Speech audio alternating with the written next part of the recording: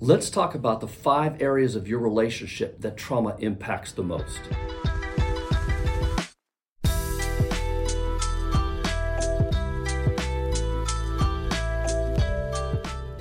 The first area that trauma impacts in your relationship is the area of trust. This one is so important because in many ways, trust undergirds the other 4 areas we're going to talk about as well. Trust is absolutely foundational to being able to have any kind of relationship, let alone a relationship with someone that is our attachment partner, someone that we're building a life with, that we've known for many, many years. When trauma comes in, it really disrupts that ability to feel safe and secure in our relationship. And instead, what we do is we have a little voice in the back of our head that says, I'm here to protect you, and so I'm going to build up walls. I'm going to keep a little bit of distance so that we can really observe our partner to see if we can understand and feel safe with their motives and their intentions. Are they doing what they're doing because they want or need something from us? Are we going to get re-traumatized? Or are they going to be a safe person? And the more that voice sort of speaks to us, the more then we begin to pull away at times, and the more it erodes that factor of trust in our relationship. The other thing that I think it really does is it disrupts our ability to attune to our partner. Part of how trust is really created is through attunement, being able to be emotionally connected and in tune with our partner's emotional life. And if we're not able to do that, then what we do is we sort of view our partner through skepticism. And we challenge what they're doing and why they're doing it rather than just feeling safe and secure in those interactions that we have with our partner. So one of the most severe areas of our relationship that trauma impacts is in the area of trust. And as I said, without being able to build a trusting relationship, then we lack the sense of safety and security in that relationship to put our body and our mind at ease and just sort of be in the flow of the interactions with our partner. Instead, we're always sort of hanging back, always observing, always being a little bit cynical or skeptical so that we don't get re-traumatized again. The second area is in the area of closeness. So one of the ways that trauma disrupts closeness is it blocks our ability to really feel connected to another person. This follows closely on the area of trust that we talked about just a second ago. And closeness, now to be sure, all couples have to be able to negotiate how much closeness versus separateness they need. So this is a foundational issue that usually is worked out early on in the relationship after, say, the attachment bond has really set in 18 to 24 months to continuously seeing somebody or dating somebody. Then they have to begin to work out, okay, what's the acceptable limits of space and distance that we allow each other, a sense of separateness, and what is the acceptable amount of closeness. So they're always kind of negotiating that, and that's not something that's static, that somehow is worked out in the very beginning of a relationship and then persists and maintains throughout the entirety of the relationship. It has to be renegotiated over time. Trauma comes in and disrupts that balance. So whatever the couple had negotiated previously then becomes really disrupted. So the individual that suffered through trauma, they might need more distance. They might really struggle with closeness. Or the opposite could be that they really find that they're clingy and needy to their partner. So it really disrupts this balance that had been negotiated. And by negotiation, I don't mean that they're sitting down and literally drawing up contracts and signing them. That's not the kind of negotiation I mean. It's much more implicit. It's much more, what is the homeostasis of the couple? What's the balance they've settled into that seems to be agreeable to both partners? Well, trauma comes in and disrupts that balance. And so now you've got a partner, or perhaps both partners, if they both have trauma, then having to figure out how to renegotiate that. If the partner that has trauma is very needy, how does the partner then attend to that need for the traumatized partner versus being able to then have their own space if they need it as well? How does the couple create that balance together so that they find some agreeableness in the area of closeness or the area of distance. So you take something that's normal, very normal for couples to be able to work out and figure out early in their relationship, and then continue to assess and align and negotiate throughout their time together. And then you throw a bomb like trauma into it, or past trauma that was brought into it, can make it that much more difficult to figure out and negotiate through that. So the second area is the area of closeness, and that means how much does trauma disrupt the ability for the couple to feel close and connected versus their ability to feel it's okay to have separateness, to have different activities, to be able to have some time alone when they need it, and not feel like there's a rejection or abandonment that sets in. Trauma can really play a tremendous, or have a tremendous impact. Now, the third area that can be so impacted by trauma in your relationship is the area of sexuality. Now, this is an area that's often difficult even without trauma. I see and have seen so many couples that have difficulty being able to talk about their sexual activity, talk about their sense of sexuality, talk about their sexual needs in the relationship. So this is already a sensitive subject for so many people. Oftentimes, their sense of their sexuality, their values around sexuality was shaped in the family they grew up in. Some people grew up in a very free and embracing of their sexuality type of value in their family. Other folks were much more restrictive. Maybe they came from a religious background, whatever that might be. And so their sense of sexuality really doesn't always mesh with their partner. So this is already a very difficult subject.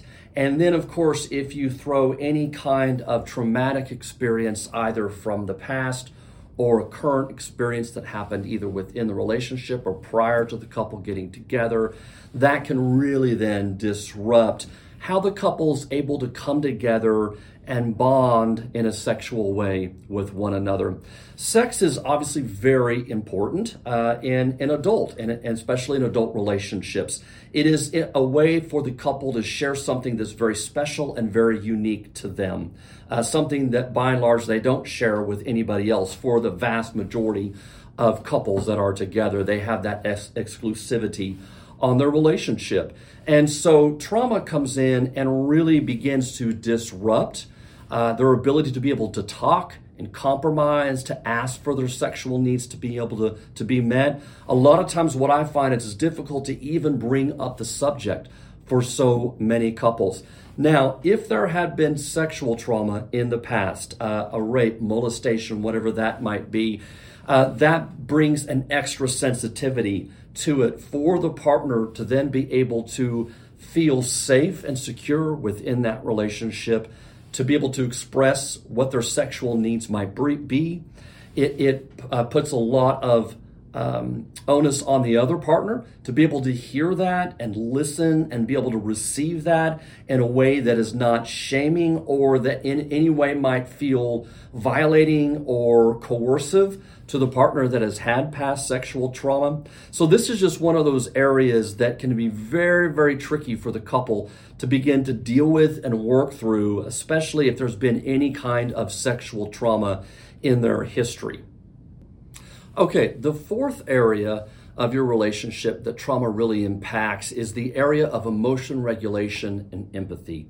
So one of the things that trauma does is it disrupts our ability to be able to regulate our emotion. And it does this a couple of different ways. Is it overstimulates the area of our brain called the amygdala, which is our emotional and threat center of our brain. It's kind of, if you put your fingers on each side of your head, it's sort of right there in the center, about equal with your in the middle of your head.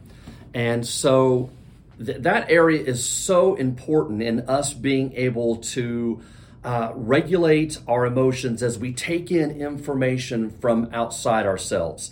And so it also is the area of our brain that's been able to assess threat. And what trauma does is it disrupts our ability to be able to then use the prefrontal cortex, which is the area just behind your forehead, that allows us to say, oh, that's not a threat, that's from the past. but instead what we do is we experience it as a current threat, and we're constantly scanning. So it's not uncommon at all to be triggered by something. Could be a sound, could be a smell, could be a look on your partner's face, it could be a tone of voice. And what that does is it sends a signal to the emotional center of your brain, the amygdala, and it says, oh my gosh, here we go again. We're beginning to re-experience what was so difficult and traumatizing for us. And so being able to create a balance between the executive centers, the prefrontal cortex, and the emotional center, the amygdala of our brain, is part of how we work through trauma. First of all, we need to be able to then create a better balance between those two, because what trauma does is it disrupts that balance. Now, when we are working out of the emotional center of our brain, one of the things that is quickest to leave us is any sense of empathy. Empathy is the ability to step into somebody else's shoes, see something through their eyes, and to be able to sort of experience what they're experiencing, not from our perspective, but from within their perspective. And when we're in a place where we've been triggered and we're working out of the emotional center of our brain, that ability is the first thing to leave us. That ability is gone because we're in our protection. We're saying, oh my gosh, this is possible that we could re-experience something that was horrifying for us, and we're not going through that again. Part of what our brain is doing is it's trying to protect us. It's actually trying to help us. But as time goes on and we get further and further away from the traumatizing event itself, what it tends to do is it tends to then extrapolate or widen its area of protection. So it used to be that I was scared of going to this particular restaurant because this is where the trauma happened. Now what I do is I avoid all types of this food because this food reminds me of that restaurant. Now I'm starting to extrapolate and expand that circle even wider in an effort to protect myself. So fears generalize. Trauma tends to generalize, and it comes from that part of our brain that's trying to protect us. And so part of working through trauma and part of being able to heal and get back to a place where we can create a balance between our thinking brain and our emotional brain is to reestablish that kind of balance. But until that happens, it creates a big disruption in our relationship. And as I said earlier, it's not common at all to have what we call a trauma cycle, and we'll talk about this in another video because that's a subject that is vast and deserves its own video and its own podcast. But what will happen is a couple will get triggered. Maybe one person uses a tone of voice or has a facial expression that triggers the other partner's trauma. Well, then their protection or defenses will show up, which then in turn triggers the other partner's trauma again. And so what you have is a vicious cycle that they get locked in where neither partner is able to regulate their emotion. Both of them have been caught in fight or flight, and neither of them have the ability to regain empathy for one another. And the reason is because empathy resides in our prefrontal cortex. It resides and is primarily located in the part of our brain that allows us to then be able to listen openly, take in information, empathize with other people, be able to plan and execute our goals, so on and so forth. And all that's in that prefrontal cortex area right behind your forehead that I talked about, that we call the executive functioning. So when trauma comes in and it impacts the relationship, it does so by dysregulating one or both partners. And the first thing to leave one or both partners is any sense of empathy.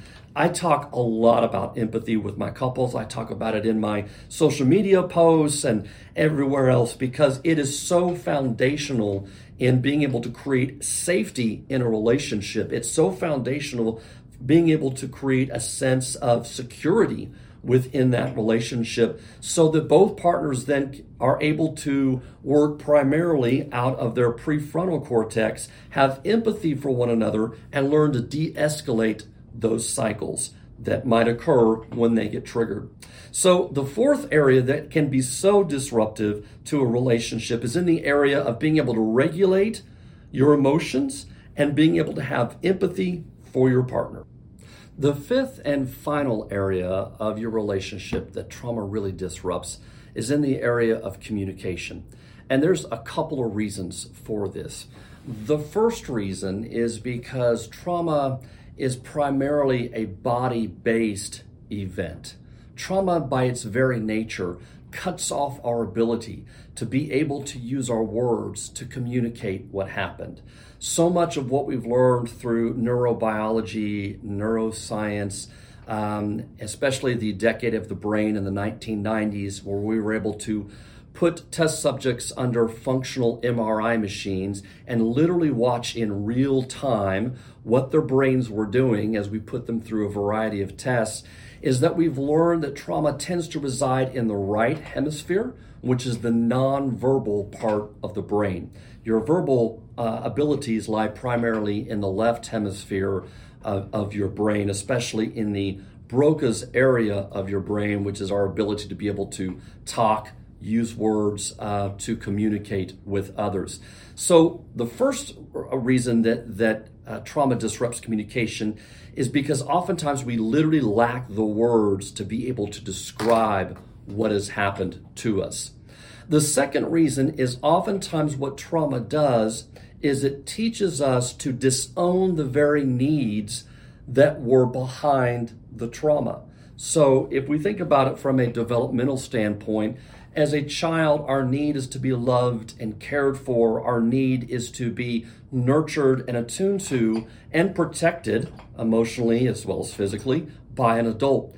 If that does not happen growing up, if the child grows up in a household where there is not that sense of safety and protection, there is no emotional attunement for that child, we're not helping put that child's experiences into words and make sense of and help them tell a story about their experiences, then they literally lack the ability to then own and accept that there's needs behind there that are legitimate.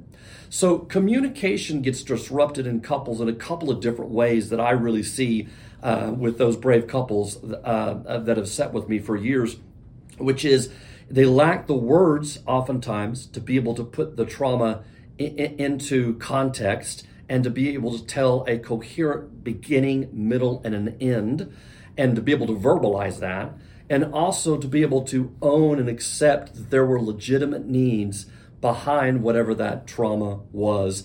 And so a lot of times couples come in and one of the first things they'll say to us is they will say, well, we lack communication. We're not on the same page. And couples aren't wrong. They do struggle with that communication, but it's usually not because they lack words flowing back and forth.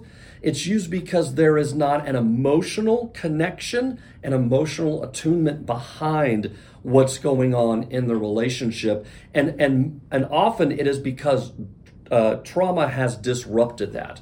Often it is explicitly because trauma has profoundly impacted their ability to communicate their needs, especially if they feel like they don't have a right to those needs. If those needs were never met, then oftentimes they can disassociate those and they can eschew those from any part of their desire for their relationships. And secondarily, because they lack the words oftentimes to be able to communicate those needs. So that is the fifth and final area of the impact that trauma can have on your relationship.